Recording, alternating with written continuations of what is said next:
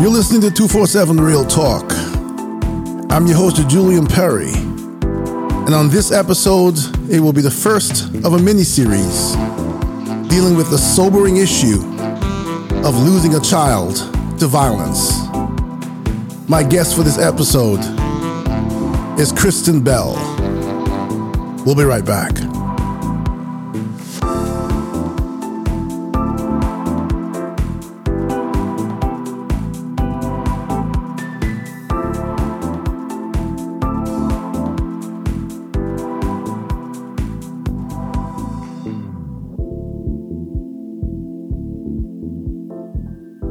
So, Kristen, welcome to the show. Thank you for joining me. Thank you for agreeing to be on 247 Real Talk. Thank you for having me. I appreciate it. Yeah, it's a pleasure. It's an absolute pleasure. So before we get into this really important and sobering issue, why don't you start off by telling myself and my listeners a little bit about yourself? Introduce yourself. Well, I'm 46 years old. I live in Florida. I have 3 amazing children and have a granddaughter. I did have a grandson. I do a lot of gardening and canning, and I travel quite a bit.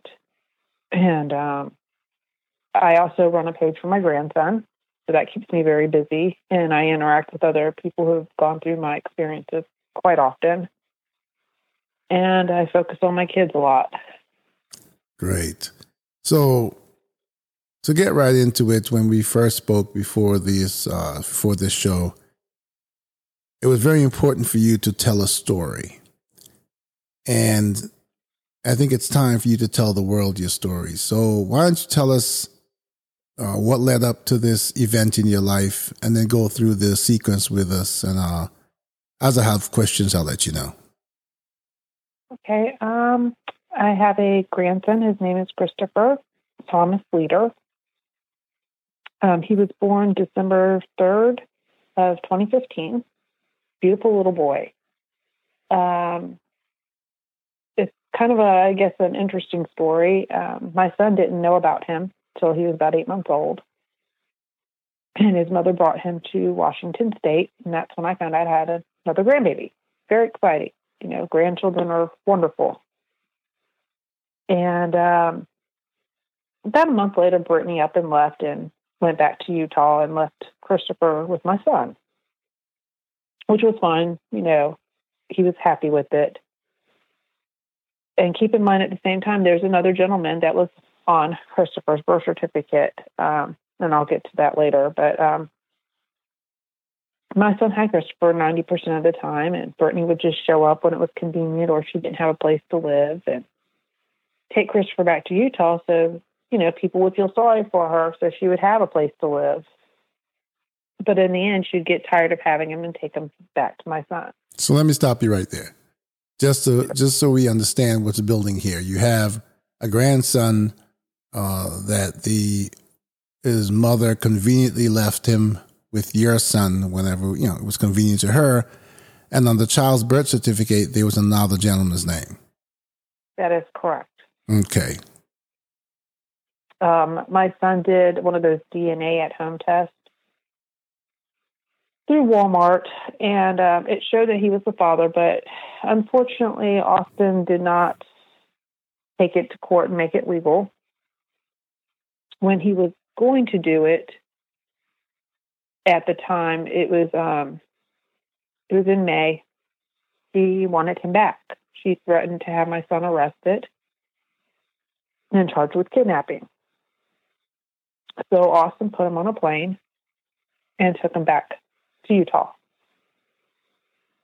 And within about a month and 4 days of him returning to Utah, he was brutally murdered. Wow. Okay. So tell us, you know, as much as you can about, you know, what transpired and, you know, how did this happen? Well, I know I had spoken to Brittany. The murder took place on June 12th, 2018. I had spoken to her, I believe it was June 5th. we were in the process of me buying plane tickets for her to bring Christopher out to me until my son could find a home for him and Christopher to live in. And she never indicated to me anything was going on or was anything wrong. On the morning of June 12th, I had just gotten off work. I had worked an overnight shift, and my son called me and told me, he's like, Mom, Brittany just called me and told me Christopher had died, but I think I'm half awake and half asleep, and I don't think it's true, and he hung up. So, of course, I called Cedar City Police Department and spoke with, at the time, it was Detective Evans. And he confirmed that they indeed had Christopher. And at that time, it was being investigated as homicide. I then proceeded to message Brittany through Facebook. It took her about 20 minutes and she finally responded to me, but the response I got from her wasn't a normal response. The first thing she asked me was, do you think I killed him? And I thought that was a bit odd. And that's when I told her, I was like, no, you need to call me. You need to tell me what happened. And she calls me up and she tries to tell me he'd been sick and he'd been thrown up and he quit breathing. So they took him to the hospital. They had resuscitated him, had him on life support. But the doctors gave up and decided to turn off the life support. And I was like, well, Brittany, I've worked in the medical field myself. And I said, Brittany, I know that's not what they do. There's certain steps they have to take before they can make that decision. And I didn't hear much from her after that. I actually didn't hear from her at all. And I stayed in touch with the Cedar City Police Department. I wound up taking a leave of absence from work. I went out to see my son, who, of course, was very, very emotional. He was very angry at the time. And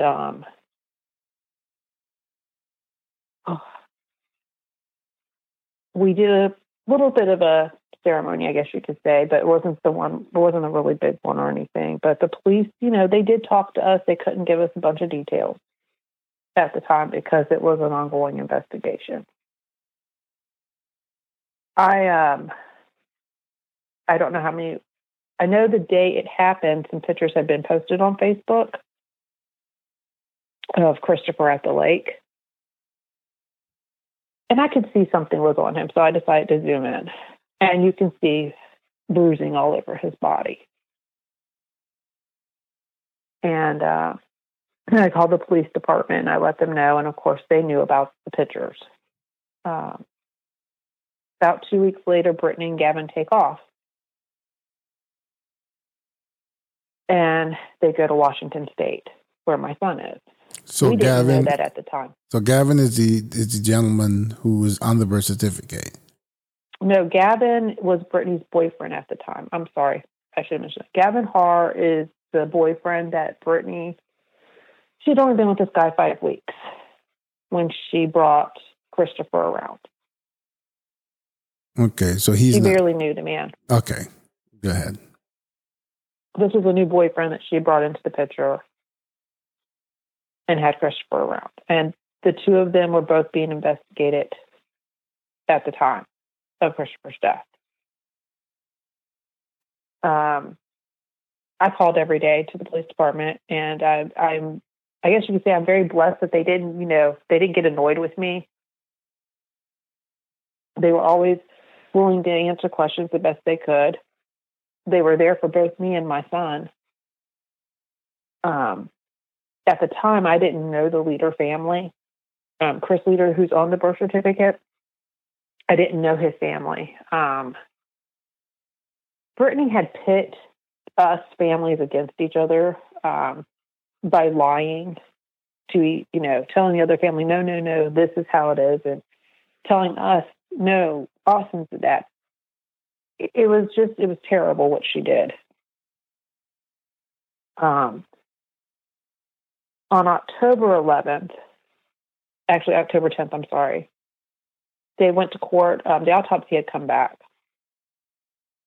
And unfortunately, it was at the end of the day, so the judge didn't get to sign it, but a news reporter got hold of the story and printed it, even after they asked him not to, because they knew they were on the run. And the next day, October 11th, the Snohomish SWAT team arrested them. They were arrested. Gavin was charged with first-degree murder, second-degree child abuse. He had two child abuse charges. And Brittany was charged with obstruction of justice and second-degree child abuse. And they were extradited back to Utah. Brittany pleaded not guilty for the longest time, and then she finally changed her plea. And in May 21st, is when she had her sentencing date, and I attended that. I went there. That's this year? That was 2019. 2019, okay.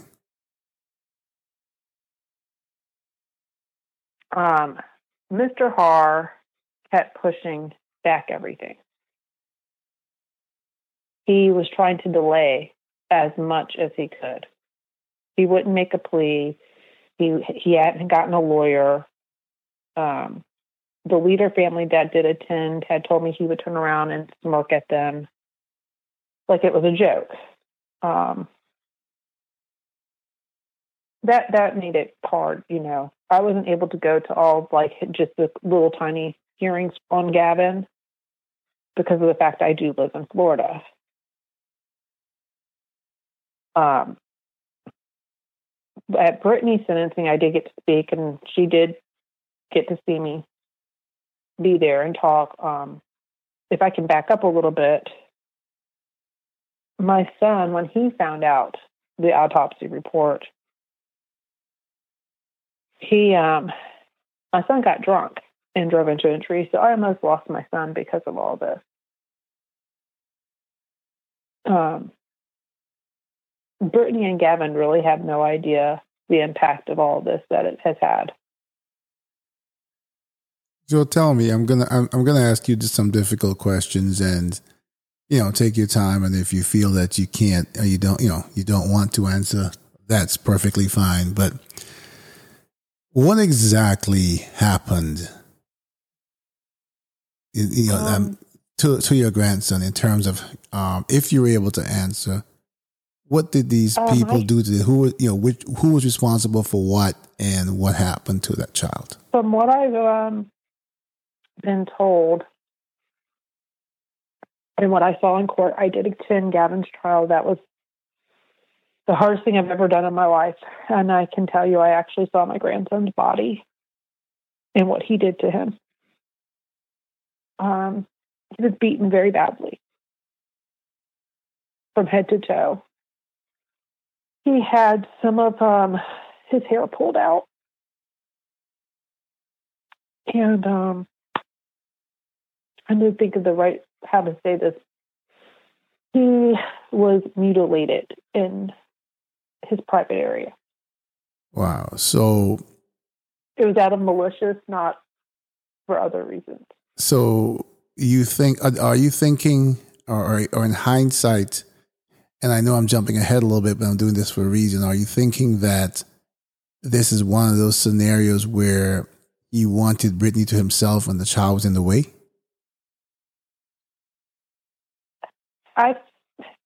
The way I felt was Brittany was tired of sharing him with my son, because I believe she knew more than what she's told. And I believe it was easier to get rid of Christopher. Was she, do you think, or do you know she was present when this violence occurred? I don't know. From what I've been told, she was at work the day he died, but the pictures from the day at the lake, she was there. She saw the bruises on his face and on his chest, on the side of his head.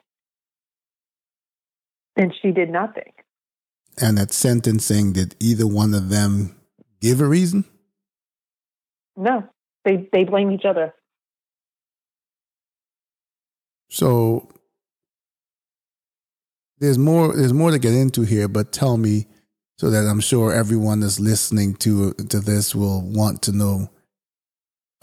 As our blood boils, what was the sentencing? What was the? I'm assuming they're both sentenced at this point. So what did they get? What was the punishment? Okay, so Brittany got 1 to 15 years. The judge wanted her to have the maximum, which would be 15 years on both charges. So she would have served 30. She went before a parole board December 19th of 2019, which I attended. I can tell you this, the parole board had already made up their mind.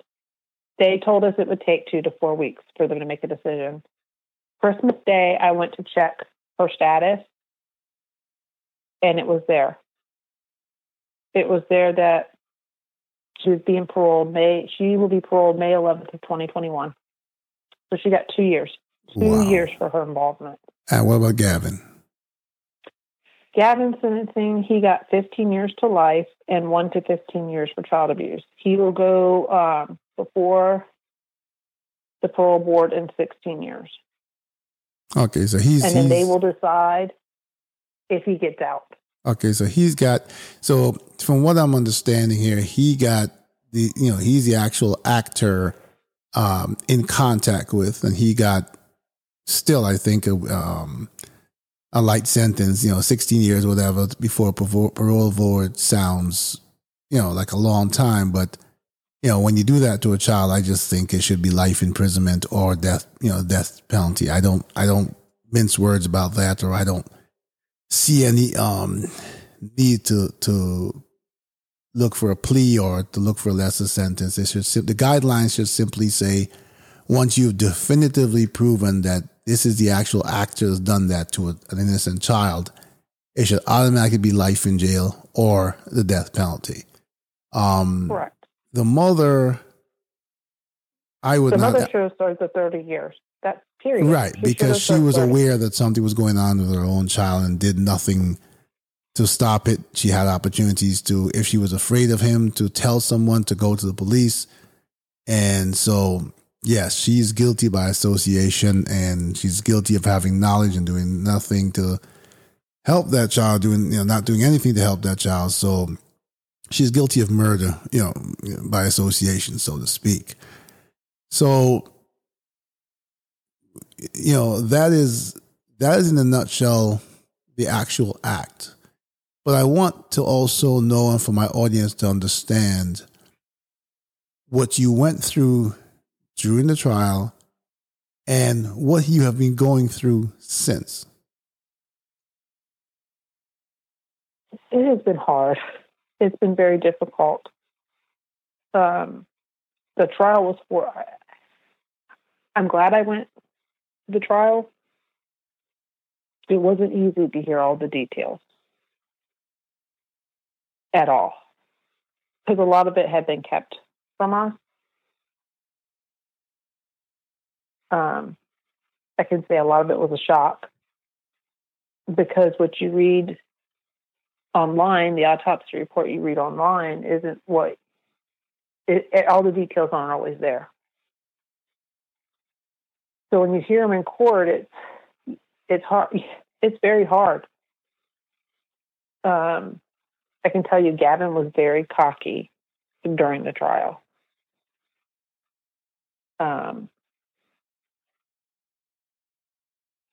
He never admitted guilt. He blamed Brittany the whole time.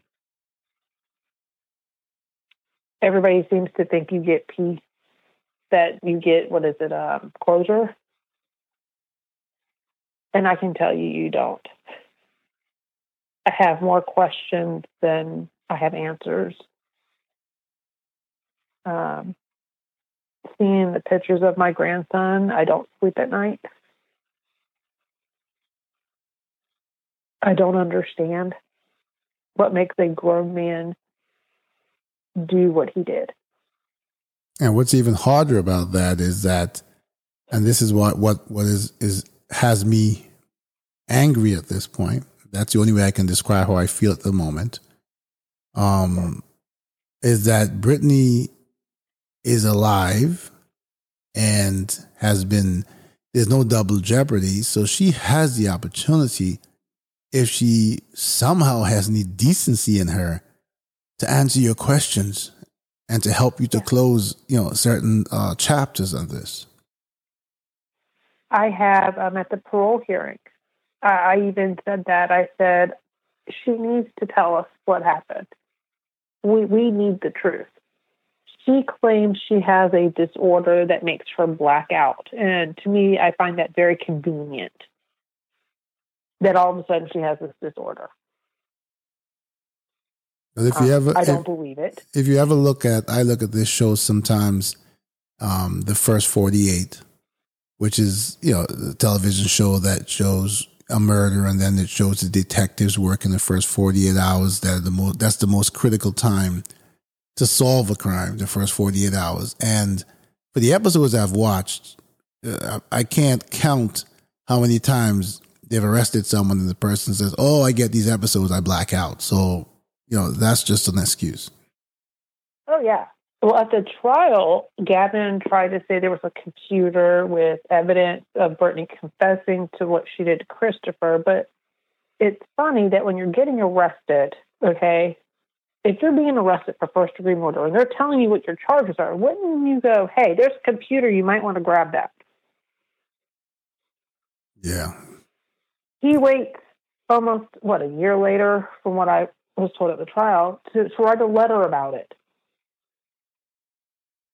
Well, that's the self-preservation. That's when, I guess, at some point they go through that, that check, personal check, when they're alone in a cell, maybe, and come up with these things to, when the reality is beginning to set in that, you're in here for the long haul. You're gonna pay, albeit, whatever was done to that child should have been done tenfold to him, but.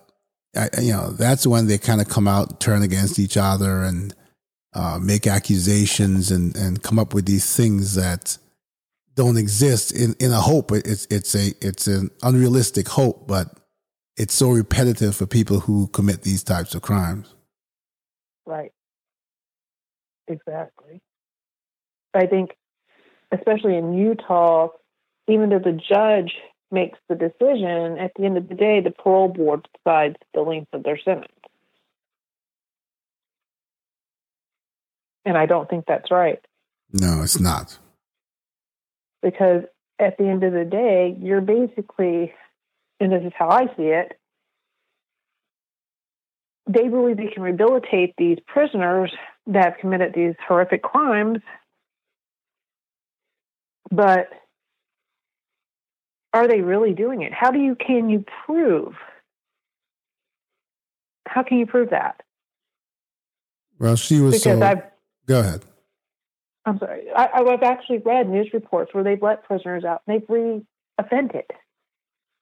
Yeah, that's happened. That happens so many times. I mean, where you repeat offenders, there's certain people who have it. They can't help themselves. It's part of who they are. It's not uncommon, even for the most heinous crimes, for someone to get away or get off with a technicality and then commit the same crime again. It happens with murderers, it happens with robbers, it happens with rapists, it happens with just about every person or just about every type of crime that I've heard of.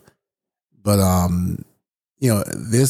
your recount of this story and sharing it with us is so important because, as I mentioned in the beginning, this is one of several episodes in the mini-series that I intend to do for this podcast to highlight this horrible experience that parents have gone through and grandparents have gone through, because I think we really have gone to a time in this country and in this world where we are so involved in ourselves that we are oblivious to things that are occurring, things that other people have gone through that need to be noted, need to be heard, need to be said. And it's a call to action for all of us as human beings to pay attention to what's going on around us. Because I have to wonder, even with the pictures you said that you saw at the beach or wherever he was, if no onlookers, if they never came into contact with anyone else who noticed that something was wrong. That, and it wasn't just that, but the roommate was with them, and she didn't do anything. Yeah, so you see that's the problem. We need to. I mean, even though it seems like the world is going in a certain direction, we have to do better in terms of helping to protect, especially children.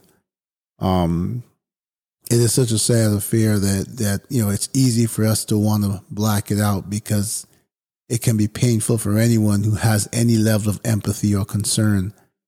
I did an episode not too long ago on human trafficking, and that also dealt with children and what they go through. And we all of us who get to listen to this episode, all of us who get to comment on it, all of us who get to think about it, we have one thing in common, and that is we were given the opportunity to grow up and become adults.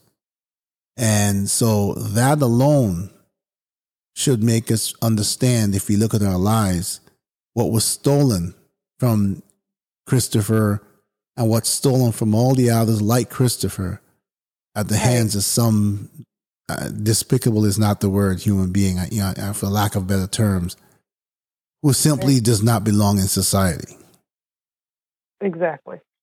They don't belong in society at all. And they should not be allowed to ever have children. Yes, and they should not be allowed, they should not just be allowed to. I mean, I want to be careful with what I say because I don't want to be, overly judgmental, but they should not be a part of, integrated into society again.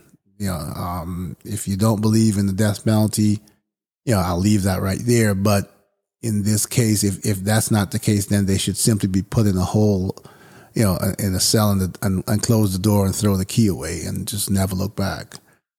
But I know that these are all the difficult details that you share with us, and I thank you so much for not only being willing to do that, but for your courage to do it.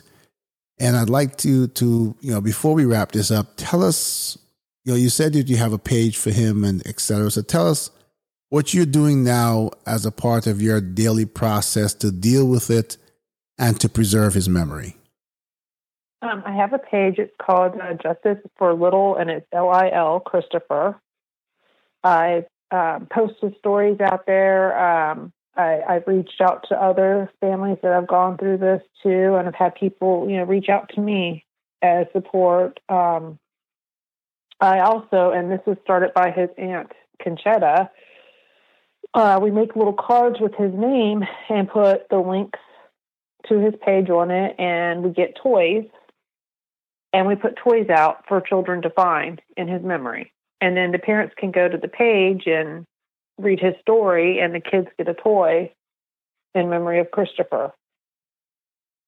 And I do that when I travel. I leave toys in airports, playgrounds, everywhere. And I'm assuming that from your perspective at the moment, that is probably something that you will do for the rest of your life. Yes. So if you wanted to leave, if you had a message for the world tonight, what would it be? If you see something, especially bruises on a child's face or the child doesn't look comfortable, say something, do something.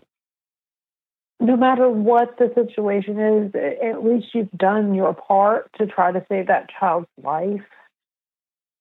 Ask questions, don't just assume that, it'll go away, because it doesn't go away.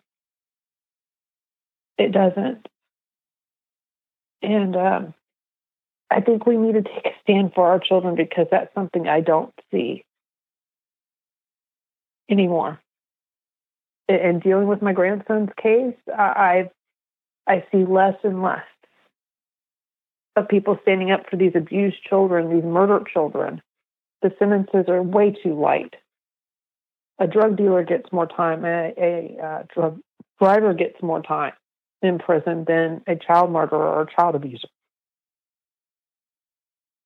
Yes, something absolutely needs to change. Yes, it absolutely needs to change. And hopefully you lending your voice and this podcast lending its voice in this episode will add to the volume of the voices that help a call to action and actually help a change in the criminal justice system that is not state by state, but universal, across the country, that puts this kind of crime in one category and one category only. Right. I want to thank you again so much for sharing your story. I want to thank you for having the courage. I want to thank you, even though I didn't know him, for the work you do to preserve the memory of little Christopher and for allowing others to use your story as a conduit for whatever it serves for their lives. So thank you so much for being on the show. I appreciate you letting me tell his story. I really do. Absolutely. And, hopefully others too, as the other stories come out from this podcast, that, maybe it will continue to grow as a group of support for each other, and people can reach across, geographic lines or whatever needs to be to provide the support that's needed.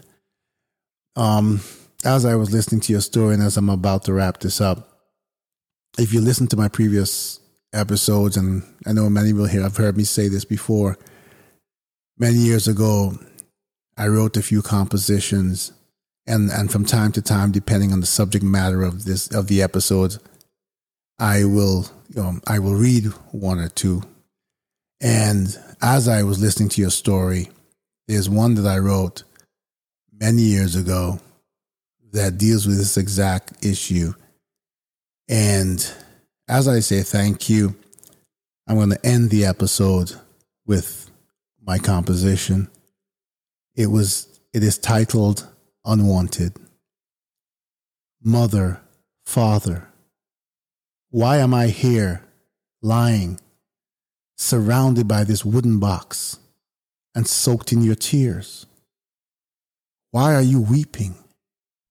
I'm sorry.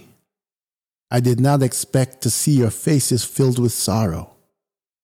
Do you not remember? You are the reason that I am here.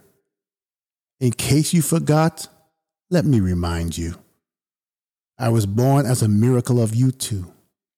You two who merged to enjoy your pleasures, and by accident you created me. So I was born as an unwanted, saved only by the mercy of a mother's womb, which could no longer tolerate the betrayal of abortion again so soon. From the moment that I could see and feel, you blamed my existence for everything deemed wrong or intolerable by you. You looked upon me, innocent, pure, and defenseless, and slowly but surely you battered my delicate form into submission. All I ever asked for was love and attention. Was that too much to ask? After all, the one who made the decision to bring me here was you. Now look at me, lying here so peacefully. I'm free, and no one can hurt me anymore, not even you. You can't blame me for your poverty, for your reason not to party, and for the sins you choose to do. You can't smack me around because of frustration for things with which I had nothing to do. You no longer have to make excuses to explain why I am damaged and worn and tattered and torn. You no longer have to lie and deceive and disguise my blood as your own. And tonight, rather than tell those who ask that I'm sleeping and should be left alone, you can instead tell the truth that I will no longer be coming home. How could you? I did not ask for much. All I asked for was a mother and father, but what I got was you. So Mom and Dad, don't cry and don't mourn. because I'm now with the one who will truly love me for now and forevermore. And don't bother to ask for forgiveness, telling him it was a mistake, because now that I sit cuddled in his arms, he and I shall decide your fate. That was very beautiful.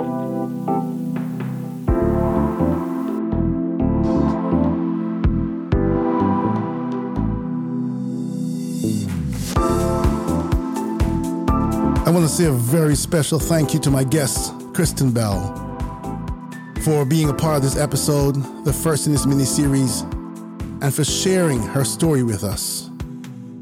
I also want to thank all my listeners and supporters for your continued support.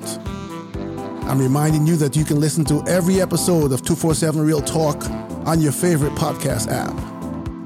You can also head over to the website at www.247realtalk.net, where you have the bios on my guests and all the episodes as well.